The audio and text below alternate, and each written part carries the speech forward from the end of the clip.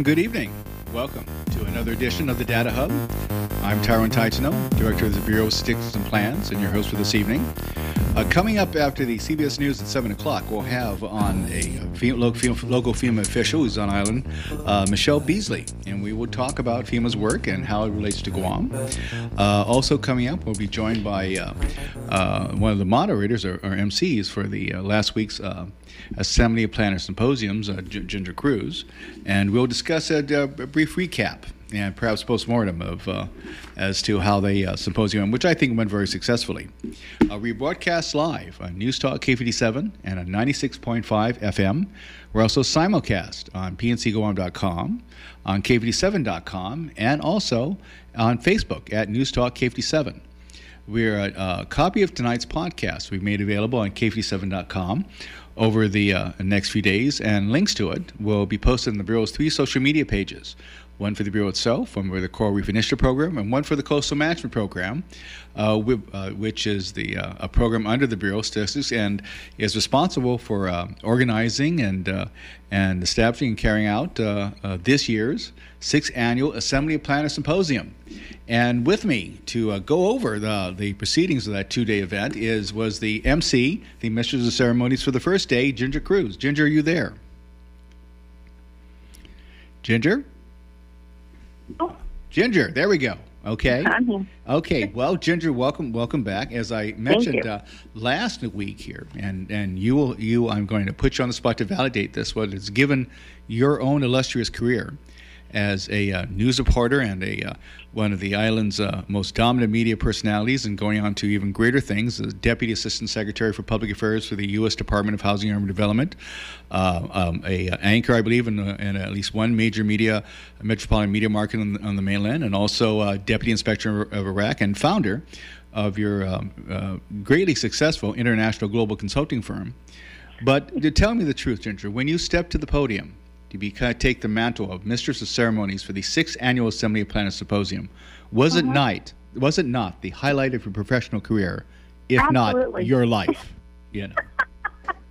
Well, I'll tell you, there was a lot of firsts. That was the first gathering of people together to do something of a civic nature and to really focus on the future following the pandemic. And ironically, it could be the last one for a little while because it looks like this pandemic doesn't seem to want to let us go. No, So it was actually a very notable event because it was an island of excellence in which there were some fabulous topics and there were great presenters and there was a lot of information that was exchanged both online and in person.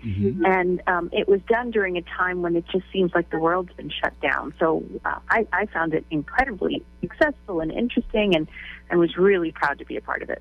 Well, of the many complimentary things you said, and of course there are many stats to support the success of the event, including both online Zoom. The people could participate by Zoom and in person, but both online and Zoom participation exceeded 200 for both days. But I have to say I'm touched by your reference to it as an island of excellence. That certainly was our goal when we put together this symposium. It was to bring together people involved in planning issues and those concerns, and generate some real discussion, provide some real solid information, and point the way to possible solutions for many of the challenges of the community. And so, if anything, beyond the turnout and the publicity attendant to it here, that I think is what myself and indeed the staff of the Bureau take great pride in terms of producing that event.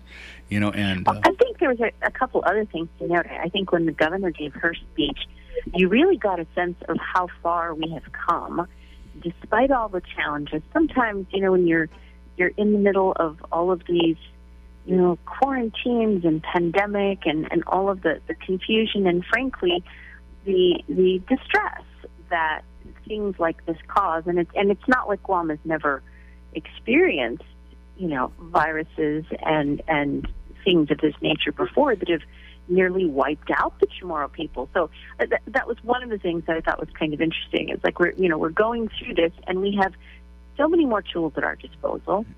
We have scientific advances. We have government processes that are now in place where thanks to the internet and thanks to the mass development of medications and vaccines, we can save so many more lives than the old days when, a galleon ship would come through and somebody would leave a version of influenza that would just wipe out thousands of people on Guam.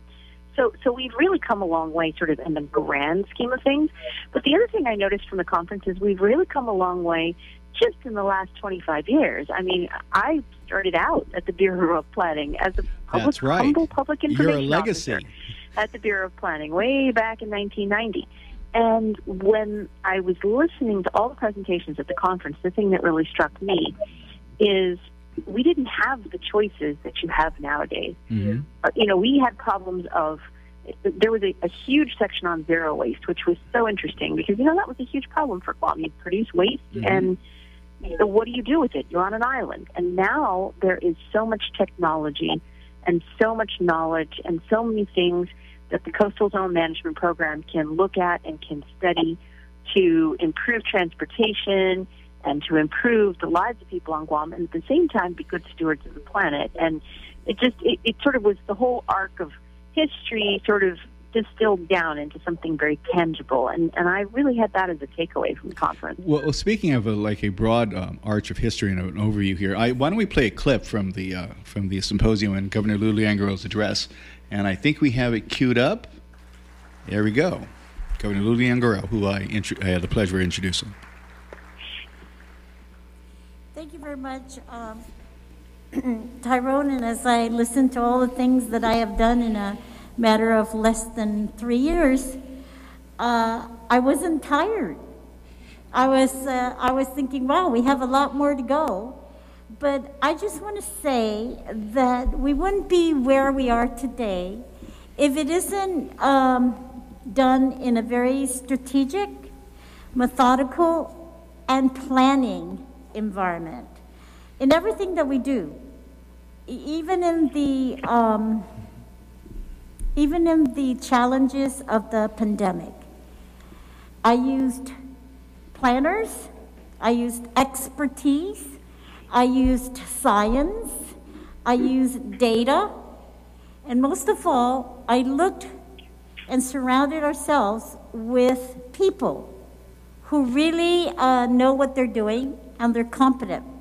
And I just want to give my deepest appreciation and congratulations to Tyrone and his team and the staff of the Bureau of Statistics and Planning, and especially its Coastal Zone Management Program for all the hard work in organizing this event, despite the challenges posed by COVID and tropical storms. A special Sidzu'us Ma'asi to our off-island guests, many of whom are not only attendees, but will also be presenting in this symposium. Some of the presenters are from the Army Corps of Engineers. I met earlier this week as part of our ongoing work with them. And I just want to say thank you so much for a very long-standing working relationship with the Army Corps of Engineers. We had just yesterday signed an agreement to conduct a feasibility study over in East Agana for our coastal management program and prevention that includes all of our coastal region there and also the public utilities area. And what that study is going to do is it's going to give us some recommendations on how we can further protect our coastal region. And as you know, right there on Marine Drive, we have had holes, sinking holes there.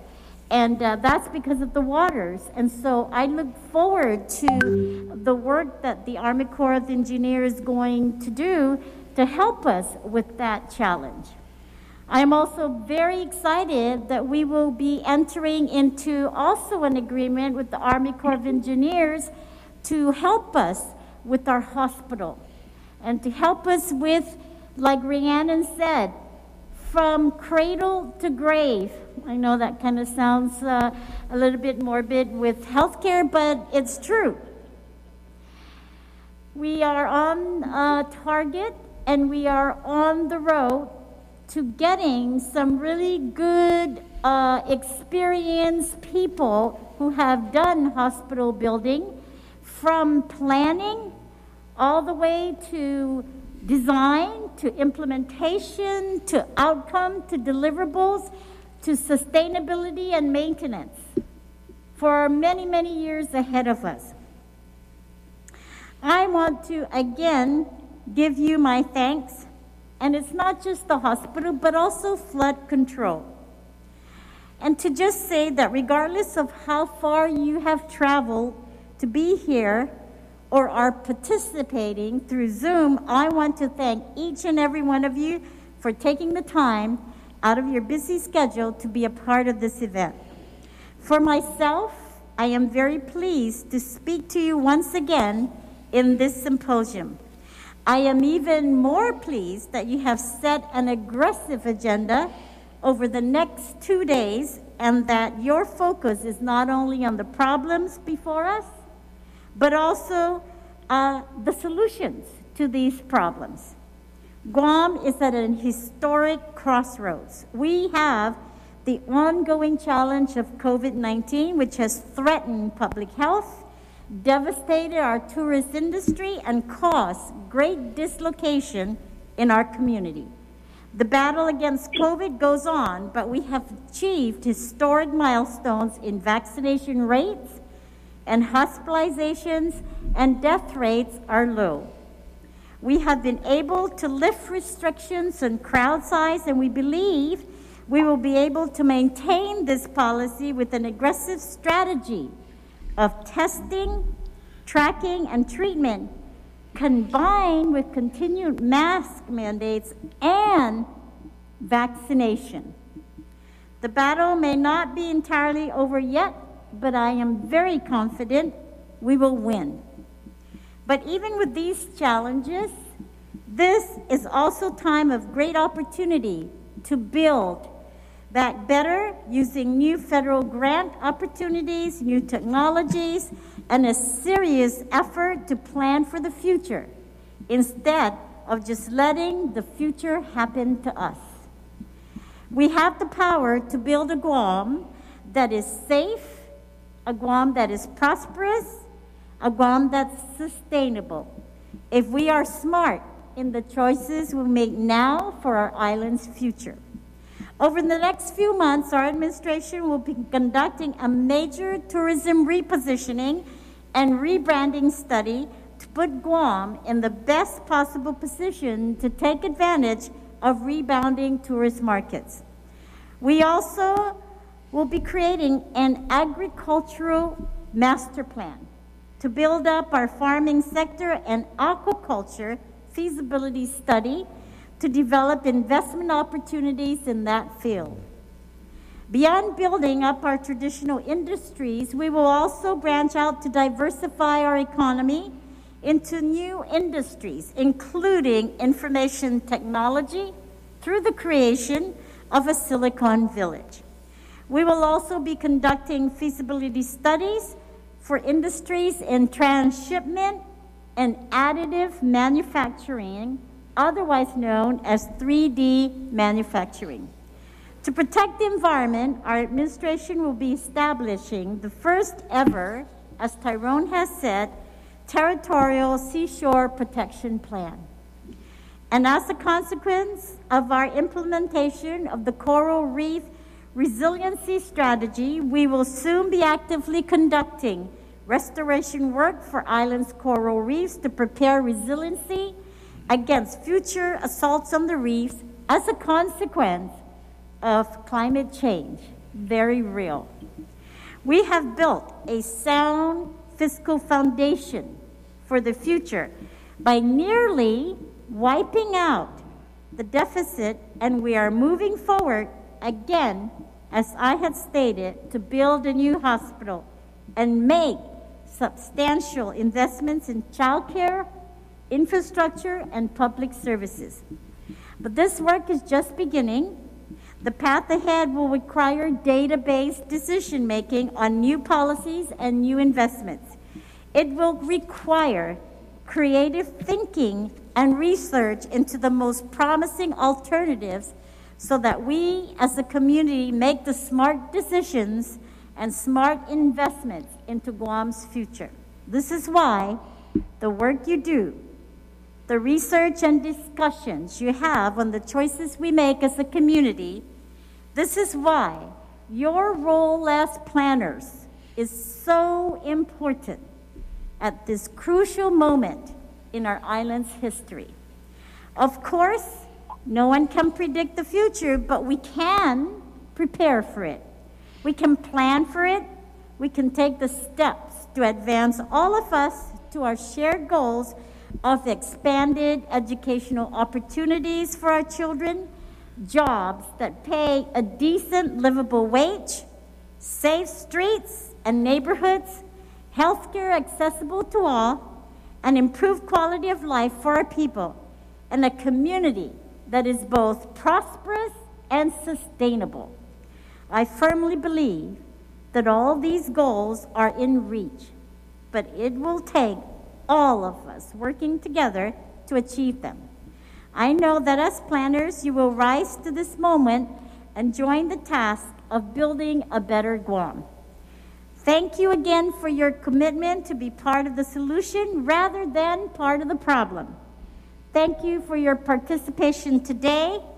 May you all have a great 2021 Assembly of Planners Symposium. And Biba to all the planners. Si Jus Masi. And that was Governor Lulian Guerrero giving the opening remarks of the 6th Annual Assembly Planner Symposium that was held last week at the Disatani. Quite a retelling of the, quite interesting to hear that speech again, isn't it, Ginger? It is. And, you know, when you put it all in context like that, it really helps you to understand, you know, what it is that government does overall to sort of make everybody's lives better.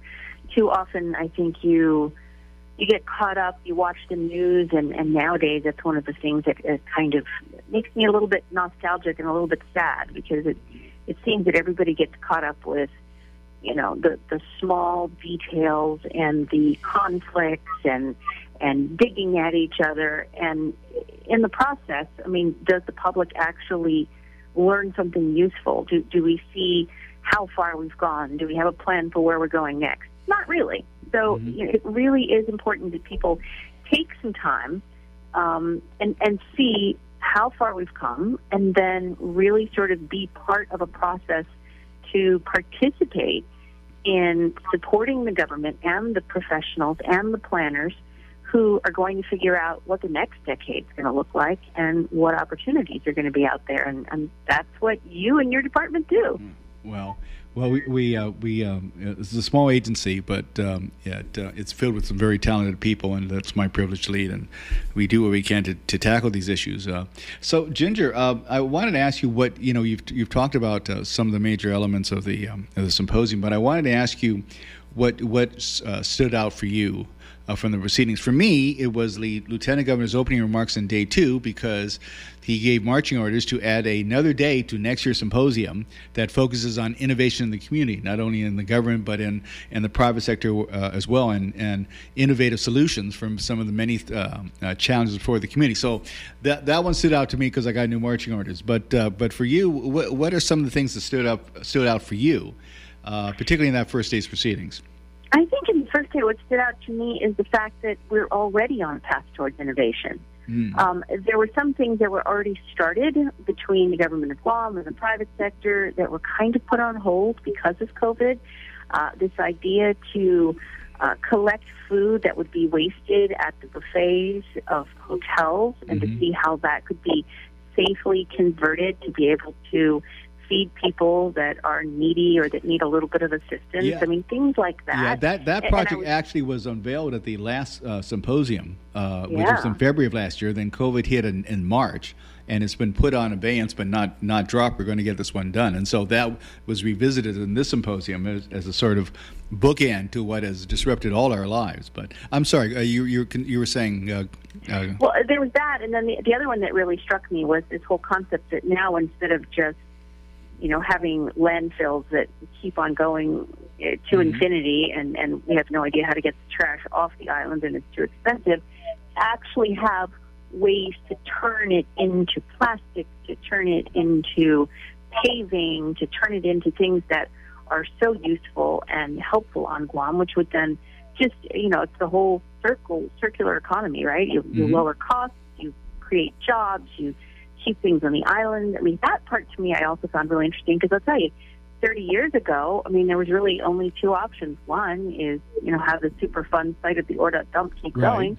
And two was to just burn it, which, of course, in some cases you can burn a little bit of it, but again, you're creating environmental issues, and there's, questions about plastics and things like that. So those two struck me because they were innovative, and they are being looked at now. And the fact that Coastal Zone Management Program and Ed Reyes and those guys are looking at that and having those discussions and seeing how to integrate these ideas and concepts into the future for Guam. That, to me, was very cool. And there was, in fact, a session where we went over some of the initiatives out of the Coastal Management Program to deal with the development issues of the island, including the ongoing work to create the island's first territorial seashore protection plan, the state system forestry plan that had been developed with the Department of Agriculture, and Joe Kanata, who's from the Guam Preservation Trust, who's one of the partners with the Coastal Management Program, talked about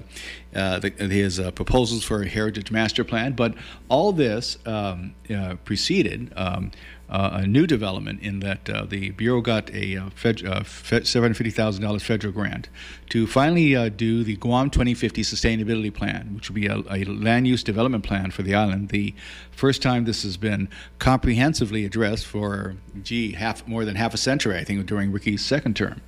And, wow. And because of the legislature's action a couple years ago to update what was then the Comprehensive Development Plan law, and to put in as a basis sustainability principles, and therefore, and in the process, give it a more specific goal as the Guam 2050 Sustainability Plan.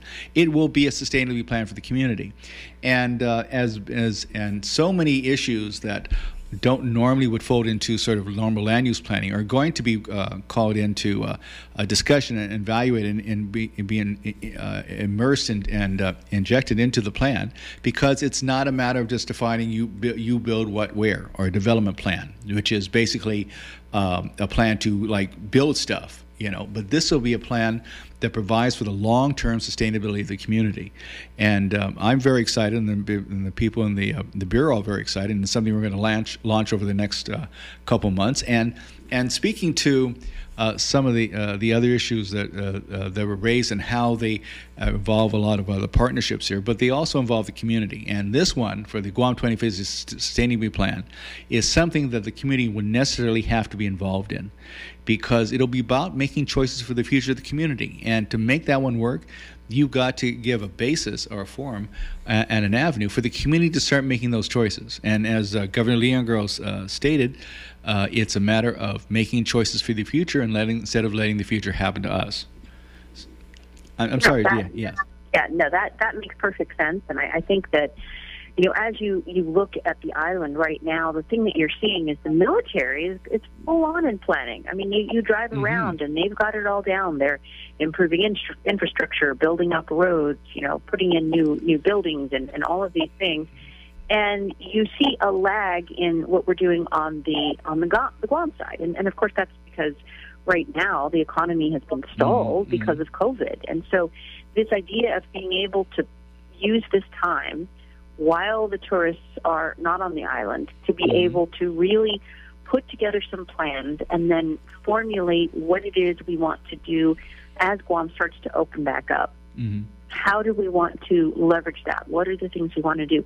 Flooding, that was a big issue in the symposium, which is a really important issue, because with all of the changes in the climate and with all of the issues with global warming and the bleaching of the coral reefs, there's so much that we need to take care of with our natural resources, and at the same time we also need to protect businesses and homes and all of these things. And so, I mean, it sounds kind of mundane to the average person. They're like, oh, it's a planning conference.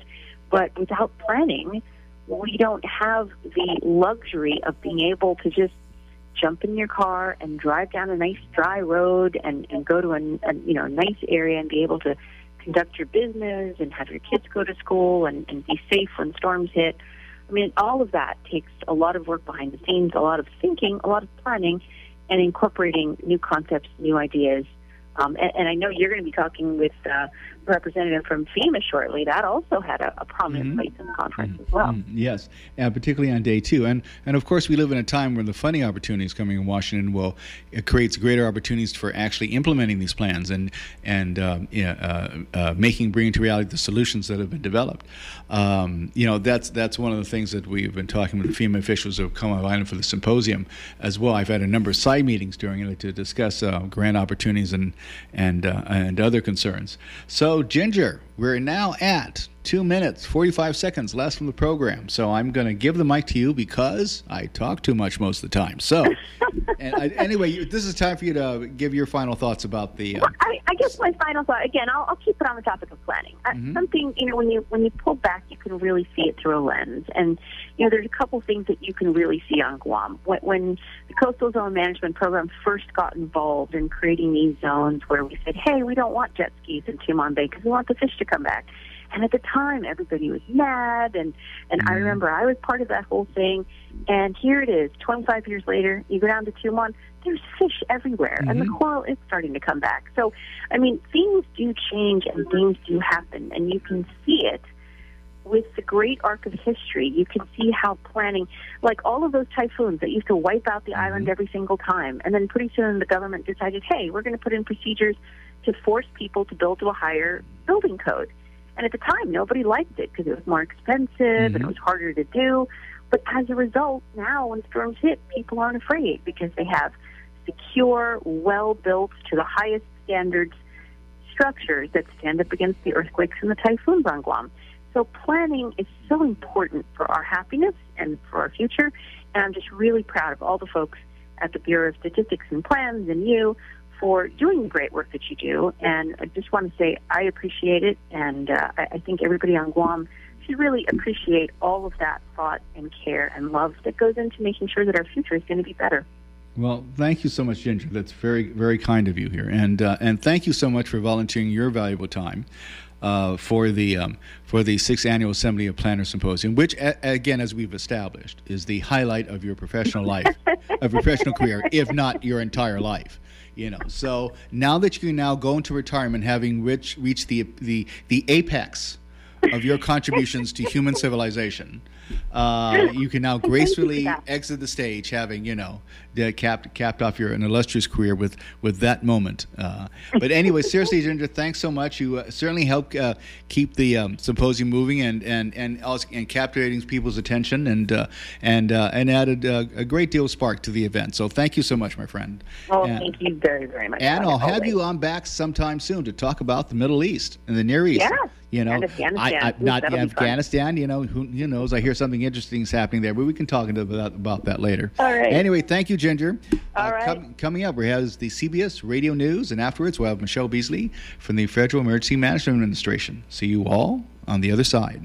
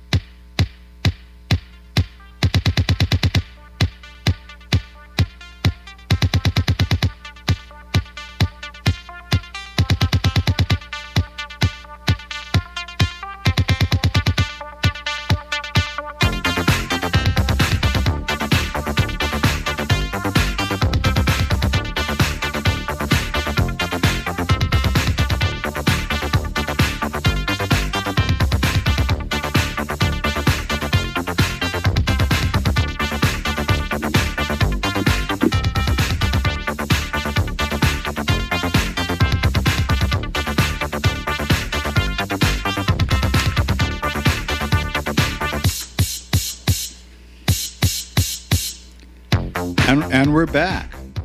This is the Data Hub with Tyrone Titano. I'm Tyrone Titano, Director of the Bureau of Statistics and Plans. Coming up, we're going to talk about natural disaster recovery with an official from FEMA who's on Long Island for a number of reasons, including doing a presentation in last week's Assembly of Planners Symposium. Michelle Beasley is a Federal Disaster Recovery Officer from FEMA Region 9 Recovery Division. We are broadcast live on News Talk K57 and on 96.5 FM. And we're simulcast on GTA Channel 3 and Docomo Channel 2. We're also streaming live on pncguam.com, on k57.com, and at News Talk K57 on Facebook. A podcast of tonight's proceedings will be made available on the Bureau's 3 social media pages, one for the Bureau itself, one for the Coral Reef Initiative Program, and one for the Guam Coastal Management Program, which was a program under the Bureau's Statistics and Plans founded by the National Oceanographic Atmospheric Administration, and was an important component in the organization and carrying out of last week's 6th Annual Assembly of Planners Symposium. And one of the subject matters that involved most of day 2 was on the whole issue of disaster recovery planning and disaster preparation. And in that, we had a number of presentations from not only the local Guam Recovery Officer, David Cruz from Homeland Security, and also a forecaster from the National Weather Service, but also from 2 very important officials from FEMA. One was three actually. One from Robert Pensapane, who gave a U2 case study. Also, Katie Lepecki, the FEMA Region 9 Mitigation Division Director. And also giving a presentation is our next guest, Michelle Beasley, who I said is the Federal Disaster Recovery Officer, FEMA Region 9 Recovery Division. Michelle, are you there? I'm here. Can you hear me? Yes, we can. Michelle and I, even though this is a small island, have crossed paths at least 3 times over the last few days. One, of course, was at the 2-day Assembly of Planners Symposium, and just this afternoon, when she was, what would you call it, a workshop, Michelle? I think I would call it strategic, crucial conversations. Oh, that sounds so much better than workshop. Let's deal with elevated terms here.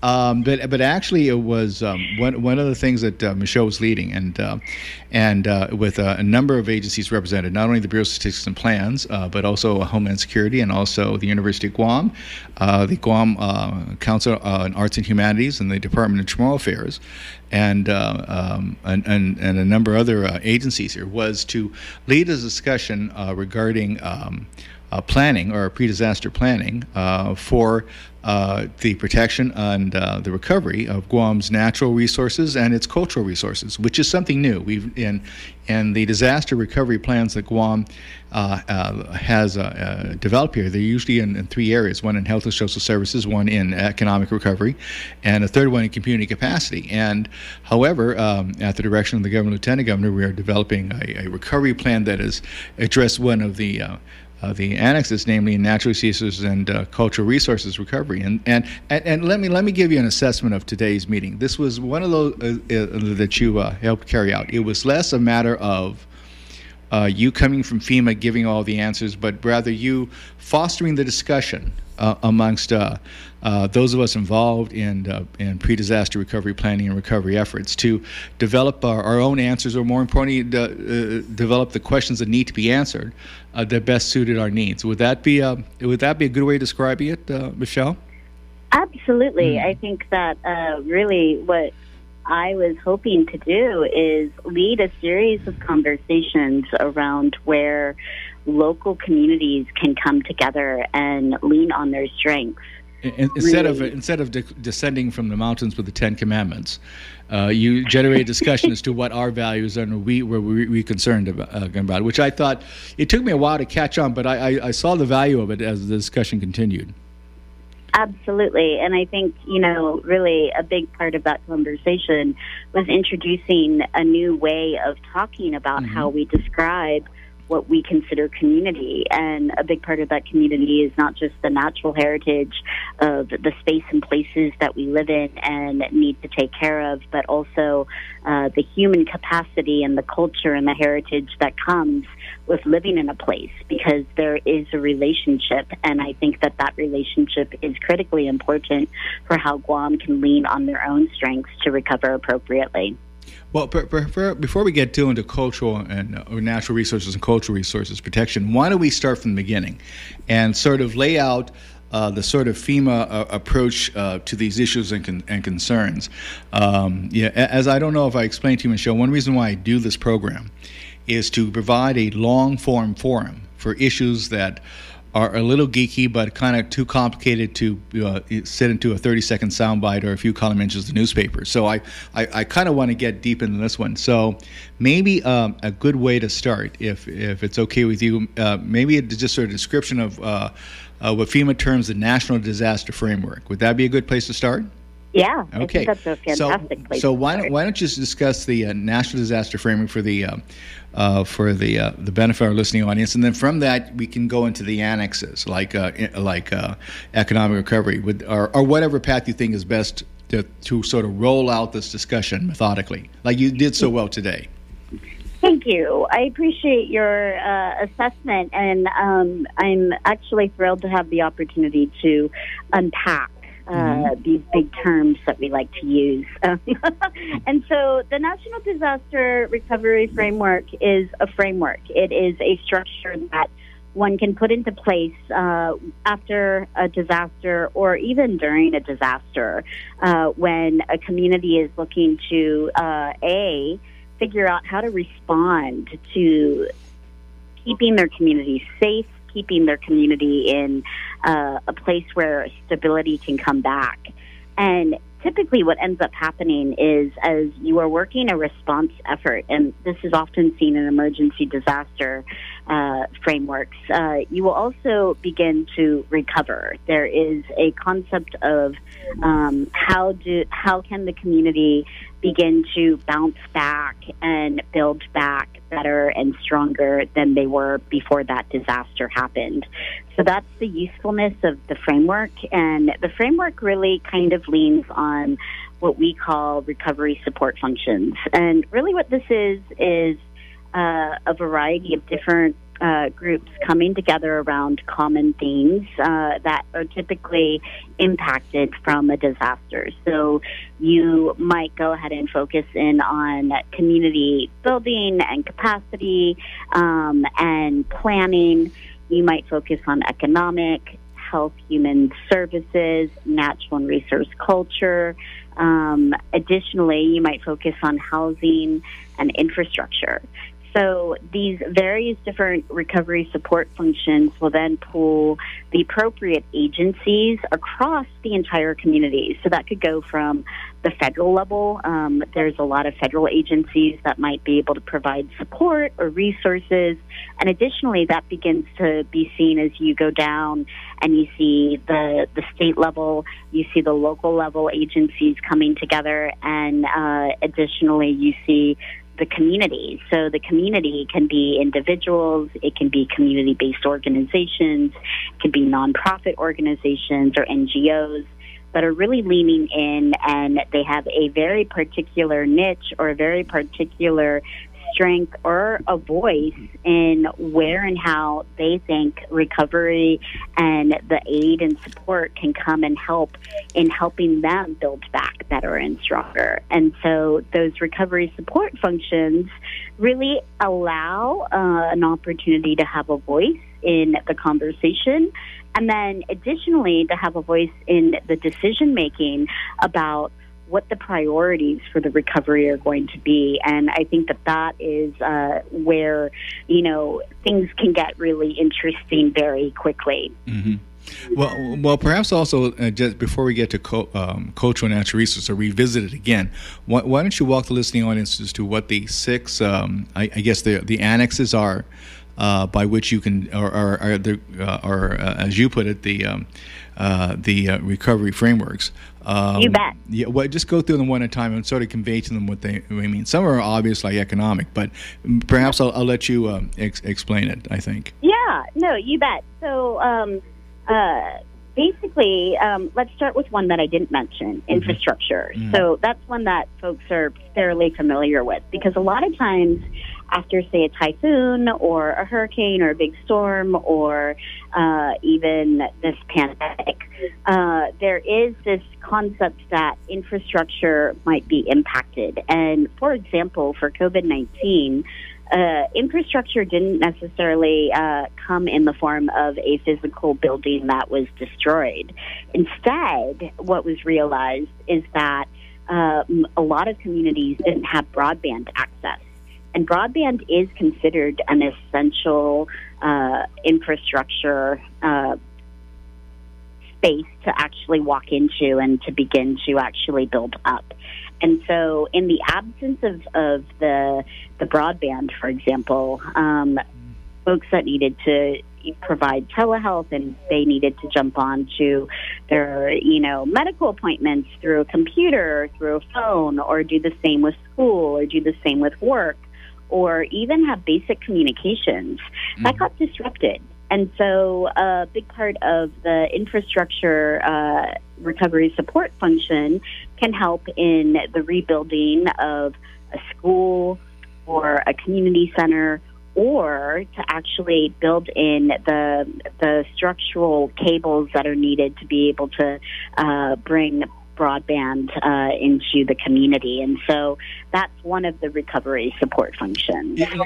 Before we continue on, perhaps we should just take a moment to sort of expound on what you mean by recovery support function. You're talking about basically a process that starts not only in planning and preparation, but also in the mechanism which are used to do recovery, which can, given the nature of disaster recovery, can run the full gamut of effectiveness, depending on how much is invested into it. Do I have that right? Am I describing it properly, or am I missing something? I think the recovery support function really allows a group to self-organize around how they can lean in together and use a process. So it's an organizing principle, in other words. But they're really actually organizing to help prioritize what the most critical needs are in order to get the right resources and support to meet those critical needs. So a lot of times in disaster, what you're going to find is that something has been taken away or destroyed or is no longer available. And what the recovery support function can do is it can bring the appropriate folks to the table to lean in and to say, here's what we're missing, or here's what we don't have right now, and how can we lean together and really begin to attract the resources and support that we need to be able to build back that one area that, got impacted from a disaster collectively and together. And a big part of that is because you really want to bring a community collective of voices to the table. You don't want one organization to control all of the decision-making and make the assessment absent of the community. So a part of that process is participatory, and it's a participatory process that really helps to identify the needs, prioritize those needs, and then get the resources and support that need to be coordinated to address those needs. Okay, we'll go with your definition rather than mine. Anyway, I interrupted you. You were done with infrastructure, and I think moving on to the others? Yes. So then you have housing, for example, and for COVID-19, where housing was impacted was in two areas primarily. So you might have a lot of folks that are renters, and perhaps they were also impacted economically. So if we were closed down as a community for a month or for 2 months or for longer, and you weren't able to show up to work because the restaurant that you were working in was closed, or the resort that you were in was closed, or whatever work it is that you had that couldn't shift to telework, for example. So your physical presence was needed. Then you were impacted because you weren't bringing in a salary. And if you weren't bringing in a salary, then how are you going to pay rent? How are you going to get the essential basic needs that you need to survive? Housing and food and safety. And so the housing sector really begins to bring in what you might consider a primary coordinating organization. And a lot of times we will often default to HUD and the Housing Urban Development Group. Like, they will come in, and they are a federal agency that will come in and begin to help coordinate the efforts around the needs for housing. And for COVID, there was a lot of legislation that was passed through CARES Act that was really helping in the response early on in the pandemic to provide eviction moratoriums, to provide a safety net, essentially, to allow people to stay in their homes and to not pay rent because they weren't able to go to work. And so that if there were communities or vulnerable populations that for some reason didn't have an opportunity to have secure housing, then there was assistance that was being offered both through FEMA emergency funds and then other funds to provide temporary housing to those vulnerable populations that needed to be in a safe place because the pandemic required people to be in safe spaces, and that was just one of the instances. Right. Okay. So that takes care of housing infrastructure. And why don't you go into community capacity? Because that's usually the one that people see the title of and they're not quite sure what that is. Totally. Oh, yeah. We've got big names here. So community planning and capacity building, really what that means is that a lot of times in towns and cities, there will be a variety of different plans, whether they're mitigation plans, contingency plans, procedures and policies that they've been pulling together in the case of an emergency. So they want to have a script for how to begin to coordinate all of the different things that you have to coordinate very quickly. So that could be logistics. You might need to bring in supplies like food and water. That could be medical care. You need to plan for these things. And if you have a plan of action in terms of who you're going to connect with to coordinate the critical needs for a community that's been hit by a disaster, then you're actually able to go ahead and use that plan and lean on that plan to go ahead and act it out. So a big part of the community planning effort is really to look at the variety of different plans. So, for example, Guam did have a pandemic influenza plan, but it really, it kind of, I think it was a starting space for folks to look at and to say, okay, this is what we can begin to do in this emergency. And then what they realized is that there are a lot of things that they didn't consider because this pandemic really wasn't working like previous influenza pandemics. Well, after as I like to explain people, because one of the process that they're embarking upon in partnership with Homeland Security is updating the pandemic plan, and the interesting thing about this is that we're not sort of planning for something in the future. We're sort of we're doing the recovery now, and so it's sort of like being demonstrated in real time. Rather than, usually like typhoon planning, preparedness, you plan for a future typhoon. This one here, we're doing, the recovery effort is being both created, developed, road tested, and carried out in real time in front of you. And for the most part, you just have to record down what's really happening here. And then you have your recovery plan from the pandemic.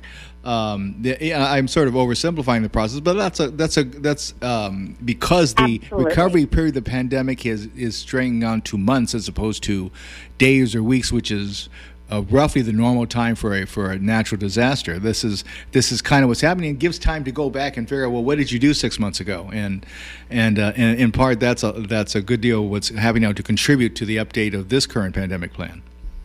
100%. And what's really beautiful about it is that we're always learning every single day, and the situation is always changing every day. So things don't go according to plan, but what you're able to do is go back in an after summary event, and you're able to say, what did we do well? What did we not do well? What are the best practices? What are the lessons learned? How are we going to learn from this as a community so that we can better prepare for the future? Well, of course, the title for this RSF is Community Planning and Capacity Building. Now, I appreciate it varies from circumstances, but perhaps you could explain what is meant by the idea of capacity building. That's a great question. And capacity building really is focused on identifying where and how a community has the expertise and the knowledge to be able to build back better. So what does that look like? Sometimes that means that you simply just don't have enough resource human beings to actually do all of the work. So a lot of times what you're going to find is that you might see one person playing 3 or 4 different roles. And that means that there isn't a whole lot of time to be super focused and to go super deep into one very specific role. You're really just playing different roles at all times every single day, many different hats. And so the idea of building up capacity is to say, sometimes you're not going to have the subject matter expertise. So how can you bring in the expertise that you need to help act as a trusted advisor, act as a consultant, act as someone who has the knowledge base around, say, engineering, rebuilding a community. For example, in the pandemic, a big part of the subject matter expertise were scientists who were coming in and really beginning to unveil the data and the science around COVID and how the particular variants are beginning to change the very experience of this pandemic. So if you didn't have scientists to tell you the difference between an alpha variant versus a delta variant and the medical science behind it, we would have a very hard time understanding as a community how to respond appropriately.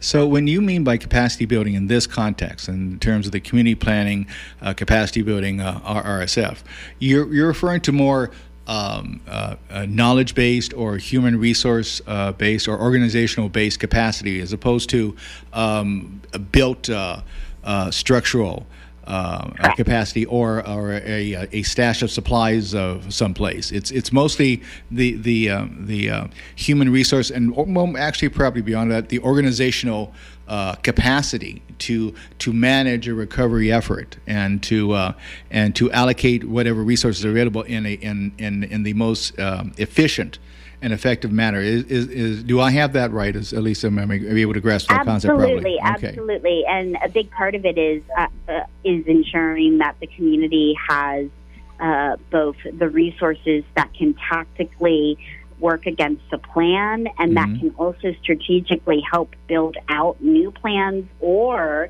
help with whatever activities are going to be needed to help in the rebuilding of the recovery. So a lot of times, if a community doesn't have the knowledge to determine, whether or not, let's say, the medical emergency continues on and we don't have the doctors and the nurses to be able to care for an extraordinary surge, then what you would want to do is you would want to be able to pull folks into the community that could help serve in that capacity. Or develop avenues to increase capacity, either, for example, through federal institutions like CDC or private organizations like that, as part of a hospital chain, some way of adding resources, adding human resources. But also, I would think that you would add capacity by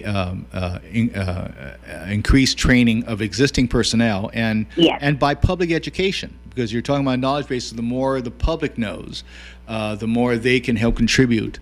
Maybe not in the broad hierarchical, at the top end here, but at the bottom end, in terms of for example, in terms of a public prepared to deal with a pandemic, knows how to make safe practice on a community-wide basis that contributes to the recovery. Or am I stretching it too far? No, you're not. You are spot on. So education, training, and really helping to lean into the community to give them the tools and the knowledge so that they can also act themselves is an absolute essential ingredient. And so a big part of that is also providing the technical assistance to help empower the community to have the knowledge and the skills that they need to take care of themselves. Mm-hmm. Yeah, and I'm so glad we have you on the show to explain that point, because I've in my own experience, I found whenever we invoke this sort of phrase here, people think of warehouse space as capacity building, or you're storing equipment for that sort of, or else building up, for example, housing stock as a way of building capacity to deal with dislocations elsewhere, which is true to add to it, but that's not really what this is. That's probably covered in other segments like infrastructure and economic recovery. But this one here is the knowledge base, the expertise, the skill sets of a community, and not just government officials, but emergency officials, but the skill sets of an entire community that can be brought to bear in times of emergency and recovery. Is that a fair way of putting that? I think that you are spot on. I think that you actually know very well what capacity building is, and I think that your definition of how that extends into the community and how we can identify the appropriate members in the community to lean in with their strengths and to be able to also pass their knowledge to others so that a unified effort can happen is really the fundamentals to the capacity building that we're talking about. Well, I have to fess up here is that when that phrase was first introduced to me, I've kind of thought in terms of build infrastructure until I started reading, which is always a good approach for these things, isn't it, Michelle? 100%. to actually sit down and redo the reading, and find all the truth. And so that's when that dimension sort of struck out to me, and it was an interesting way of approach in terms of the National Disaster Framework. So we get to now. This is one of the annexes to which Guam has developed a plan for which there have to be that's in the process of being updated. So let's go. We've gotten through three, and we have time to go to the remaining three. Let's go to a couple of the obvious ones. Health and social services, for example, obviously ones in terms of pandemic, and also probably covers not only physical health but probably mental health. Given the rise in mental health challenges as a consequence of COVID. Is that okay? And yes, so, in this absolutely. context, what would you be looking at in health and social services? Is this where we get into things like hospital beds and that sort of stuff? It's really a very large umbrella. So it's every aspect of health and wellness, including education, which a lot of people don't always recognize that association. But a big part of this is not only separating the how are you providing medical care, emergency medical care to survivors and or to the community, and what does that look like? Additionally, how are you beginning to work through a lot of the behavioral health and mental health issues that folks are working through with regards to trauma and with regards to grief? It also extends out to social services. So health and human services are really important, but the social services piece really extends out to a lot of the populations that often get overlooked.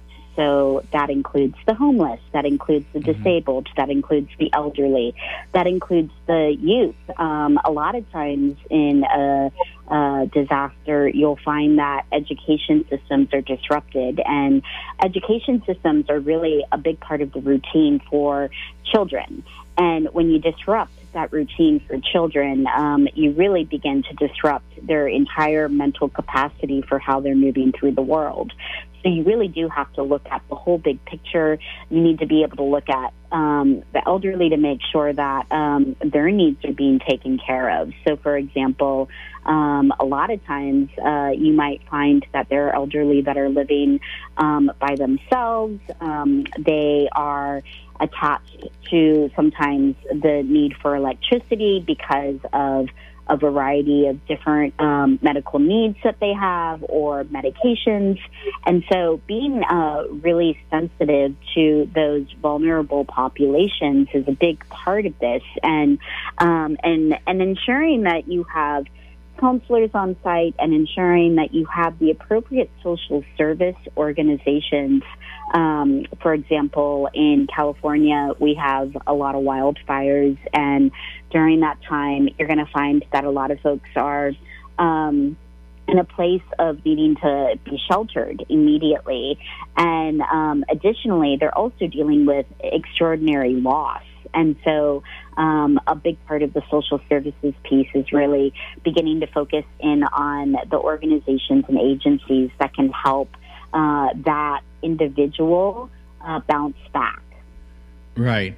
By the way, I need to touch on to maybe expound a bit as to why education is related to this RSF. I mean, the title is Health and Social Services. Is education related to, in the context of, say, child care and socialization? Is that the aspect of it that for why education is included in this RSF? Well, education, again, if you disrupt your education, that is a huge social service that we provide as a community good. So in cities and towns, the community good is like a church, and it's a school. So if you no longer have a school to go to, then how are students and young children going to learn? And that's a big part of the disruption. And what you're trying to do is ease the disruption that these populations are having to work through.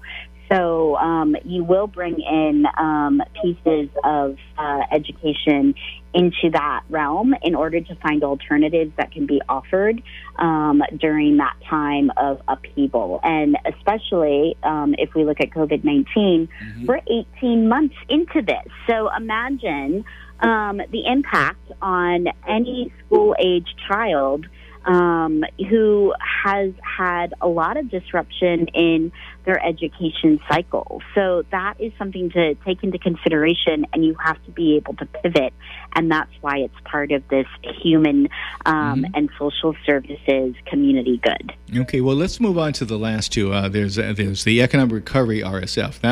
That's sort of obvious. It's doing all the things necessary in order to restart economic recovery. In this case, a rather extended period. We've had to try and do this one, but that one is fairly straightforward, isn't it?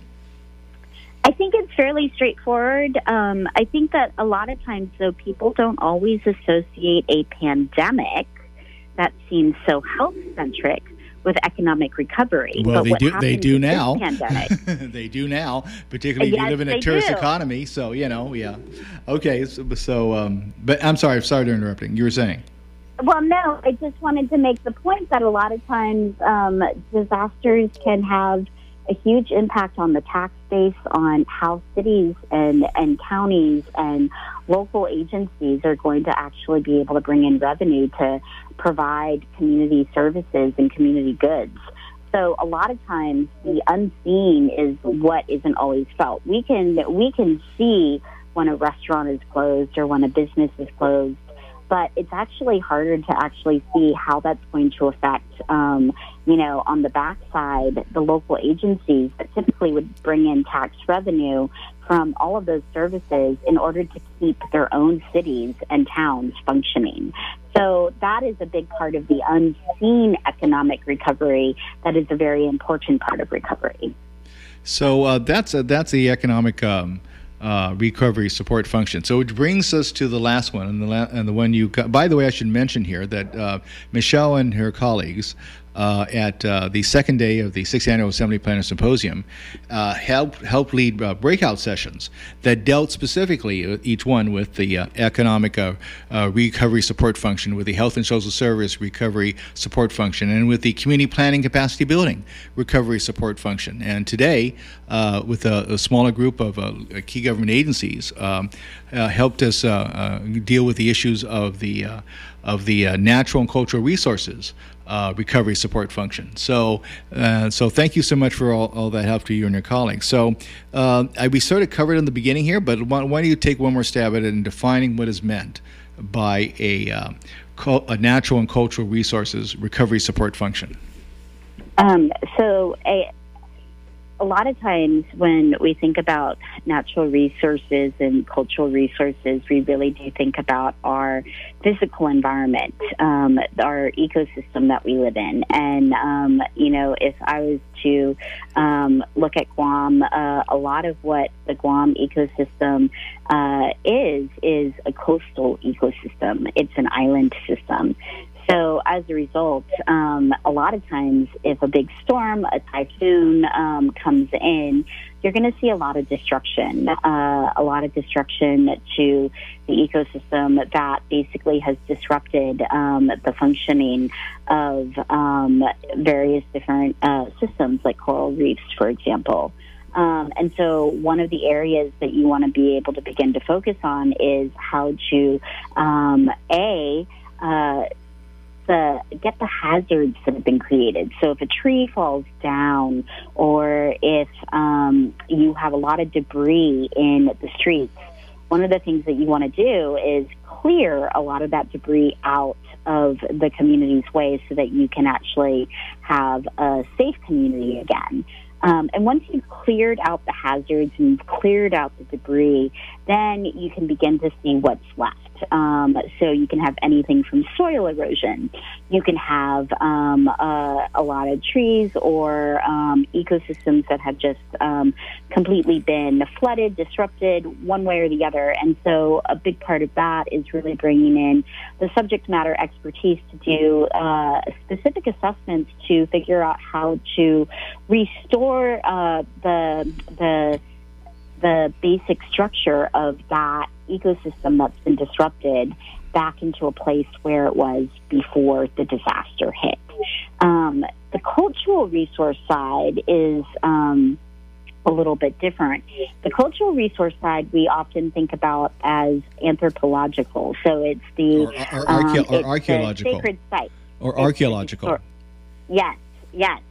Yes, archaeological. There you go. I always think about anthropology, but it is archaeology, and so a big part of that is really also recognizing that sacred sites, cultural sites, historic sites of importance have also suffered damage.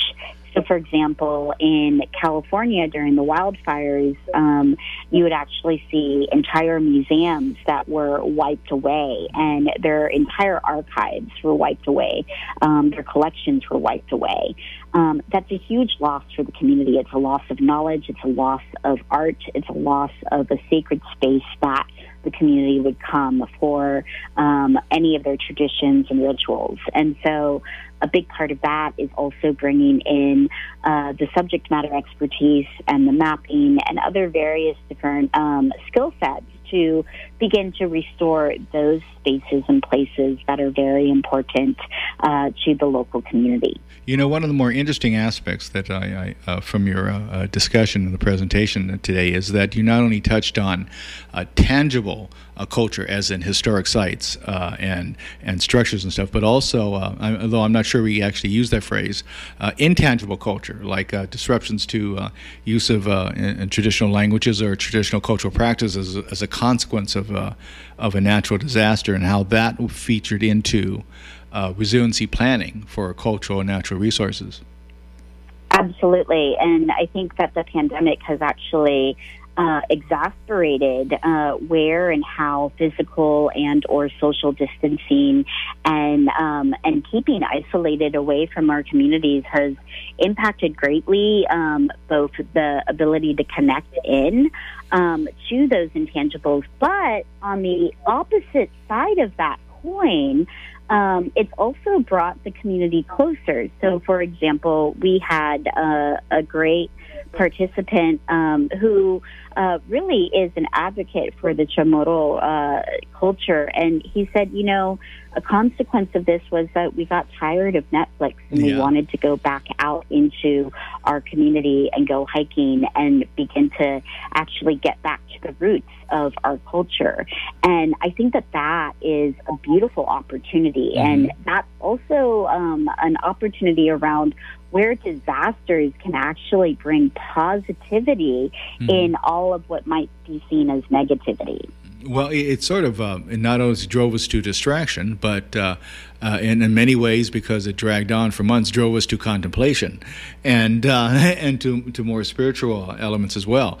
But I just to before we leave the subject in the last 13 minutes of the program here, I also want to cover the issue of natural resources, and I'm a sort of a stickler for this one, not only because the Bureau is actively involved in and management of natural resources through the Coastal Management Program, but also in particular our coral reef resources through the Coral Reef Initiative program, which is funded by the Department of Interior and by the National Oceanographic and Atmospheric Administration. But it brought me back to 2019, when I was in Washington, D.C. as Guam's representative for the U.S. Coral Reef Task Force, which is a collection of coastal jurisdictions across the country for which contains the nation's coral reefs. So it includes Florida, as well as Guam and the CNMI and Hawaii, et cetera.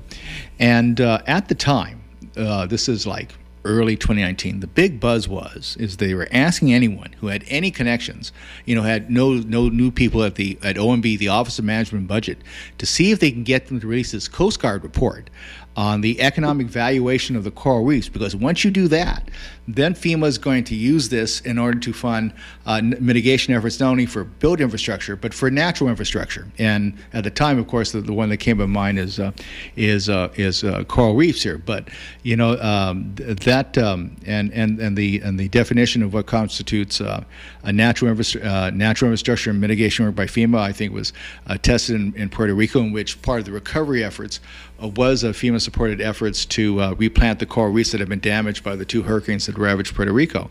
But in something that we're sort of actually exploring now, I'm also interested, as I mentioned today, to see to the extent this can deal with mangroves, particularly since the experience from the tsunami that swept through Asia. I mean, particularly in Malaysia and Indonesia, the studies have shown that communities that had substantial mangroves were spared the sort of substantial loss of structural damage or even death, as opposed to communities that did not have the protection of mangroves. So that by the way, born in my, and I don't mean to get into this tonight, because this is one of those more complicated subjects here that maybe if I started there like 50 minutes ago, we could have time for it, but certainly not in the last 10 minutes. But I just mentioned this to note that the natural infrastructure is more than just sort of an environmental sort of tree hugging concern, or an economic concern, which it is for a tourist community like Guam's, and it's part of our competitiveness as a tourist destination. I mean, it's one of the reasons why the tourists come here, is our natural environment, but also in terms of hazards. There's been a developing, maybe in my limited experience, it's sort of new to me. Probably from your perspective, it's been a long time coming. But in recent years, it sort of has caught, I think, sort of fire in terms of policy development on the reliance on or the value of natural infrastructure to protect communities from things like storm surges and other stuff. And in which case here, this is one reason why that the lieutenant governor sort of directed that us and the planning agencies here to develop that annex of the National Disaster Recovery Framework and a plan for recovery and building resilience in natural and cultural resources. And particularly says as they're of vital importance to to a small community here, which for which the environment is so much a part of our daily life and our economic well-being, and indeed the culture is very much an important part of our daily life and our spiritual well-being. And so that there's that focus into it. And in which case, here, thank you, Michelle, again for contributing to that process by conducting that very thoughtful presentation this afternoon at ADLU for a number of agencies. And I will have you know, one of the challenges you always have, not you, but everybody has, when they're organizing these sort of meetings here and they're trying to get people to talk. What inevitably happens, you can get successful to get people to talk. What inevitably happens, there's always more talk after the meeting and the microphones are off. So one of the participants told me that, in thinking about developing the resource support function, not only for natural infrastructure and cultural resources, but also other functions as well. But in particular, this one here is the upcoming Guam 2050 Sustainability Plan. Now, what that is the standard comprehensive development plan you have in every community, which is the basis of the zoning laws. I'm sure you're familiar with that. But however, this the Guam Comprehensive Development Plan law, which has been on the books for at least more than half a century, and is the basis for the zoning laws, but has not updated until recently. We're now going to embark in that process by starting in October. And 2 years ago, the legislature updated the Comprehensive Development Plan law to inform it with sustainability principles, particularly the nature, environmental principles and the UN 17 principles for sustainability, and to be guided by that. So this is going to be more than just a development plan or even a land use plan. This is going to be a plan where the community gets a chance to decide its future and for not only what will be prosperous, but also sustainable. In which case, and this brings to a question just you sort of led us through in today's presentation, we will have to ask ourselves, what is important to us? What do we consider valuable as opposed to objectively valuable based on some sort of esoteric academic standard? And then in the process there, I think that will lead to the sort of planning and a sort of organizational frameworks that I think you were seeking in the discussion of the resource recovery support functions. I mean, part of the questions you had at the end is that who would be the lead agency to organize this one? And crickets. There was, but in part because the challenge seems so daunting, but of course it's not something that can be handled by a single agency, can it, Michelle? It has to be done by a multiplicity of partners and by the community at large, doesn't it? Yes, absolutely. I think that you can have someone who can coordinate and bring people together, but really it is going to be the course of everyone that shows up that helps build the vision for the community that they want to live in. We as human beings would never survive if we didn't live in communion with one another. That's just it's a true fact. And a big part of that means actually sitting down and kind of talking through the vision board of what it is that you want to see in your future, what it is that you want to see for your children's future, many generations. And I think that when you can bring agencies together and you can begin to hold those conversations and begin to really pull together the pieces of what that vision could look like, that's the vision that will actually help provide the purpose for bringing people together and continuing to lean in and do the work. Without that vision, you're just going to continue to struggle. And I don't believe that any single one person can hold a vision. I think that really what needs to happen is that a community needs to come together, work on a vision collectively, and embrace it collectively to move towards that vision. Yes, and which is, I think, it will be the approach we'll have to take for the Guam 2050 Sustainability Plan. If it's nothing more than me and a couple of planners in a back room writing a land use plan, it's never going to fly. So it has to be something in which the community is a participant from the very beginning. So, Michelle, when you leave our shores, you can leave confident that you have contribute somewhat to revealing the solution for us as we deal with the issues posed by thinking in terms of recovery support function. How long will you be with us before you take off? I think I have about 10 hours left on the island before the plane launches somewhere back to the east. Yes, I forgot. You must have told me this at some point, but where do you herald from? So I currently am in Oakland, California. Ah, okay. I hope to get back to the Bay Area sometime soon myself here, when we can travel. Yes. Or when it's we really can really travel. But any event, I tell you what, Michelle, we are in the part of the program which I inevitably explain to both my guests and listenership, is a part that I reserve for the guests because I'm known to have a propensity to talk too much and not let my guests talk to. But fortunately, you've had a lot of information to impart, so I think I've done a good job, at least for this segment here. So with 2 minutes and 10 seconds left to go, 3 minutes and 10 seconds left to go before we hit the CBS Radio News, Michelle Beasley, the mic is yours to impart whatever final comments or information, or maybe there's a website you want people directed to in case they have any questions, or whatever you would like to leave us with 10 hours to go before your departure. But you'll be returning, will you not, Michelle? Oh, 100%. I've had an absolutely fantastic time meeting so many wonderful human beings who are really dedicated to focusing on how they can help their community. And I think that that's really the most inspiring piece, is really where people come in to help people and where we really can lean in together to strengthen who we are and to strengthen our values and our morals, and also to strengthen our resolve to build back better and stronger. And I really do feel hopeful that the Guam community has the capacity, really and honestly, to come together and to really build out a vision that holds the integrity and the authenticity that this community it can be felt in the blood, right? And so I'm just incredibly encouraged after a week of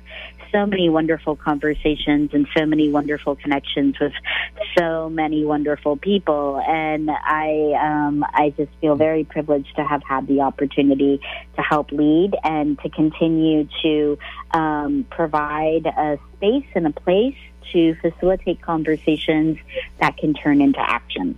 Well, we feel very fortunate to have you with us. Were you able to catch the sunset this evening before you go? 100% on the sand, in the water. I am told there was a green flash tonight. Were you able to catch one? I didn't see a green flash, but I did see a rainbow. Well, there we go. Close enough. Anyway, Godspeed, Michelle Beasley, Federal Disaster Recovery Officer for FEMA Region 9 Recovery Division. Thanks you for joining us for tonight's program and for visitors here in Guam. Hurry back. Okay, Michelle? Many blessings to you. Thank you so much. Thank you very much, Michelle. As we head for the top of the hour with the CBS Radio News, this is the Data Hub with Tyrone Titano. I'm Tyrone Titano, Director of the Bureau of Statistics and Plans. A podcast of tonight's proceedings will be made available on k57.com over the next few days, and links to them will be posted on the Bureau of Statistics and Plans 3 social media pages, one for the Bureau itself, one for the Coral Reef Initiative, one for the Coastal Management Program. That's it for tonight, folks. See you next week.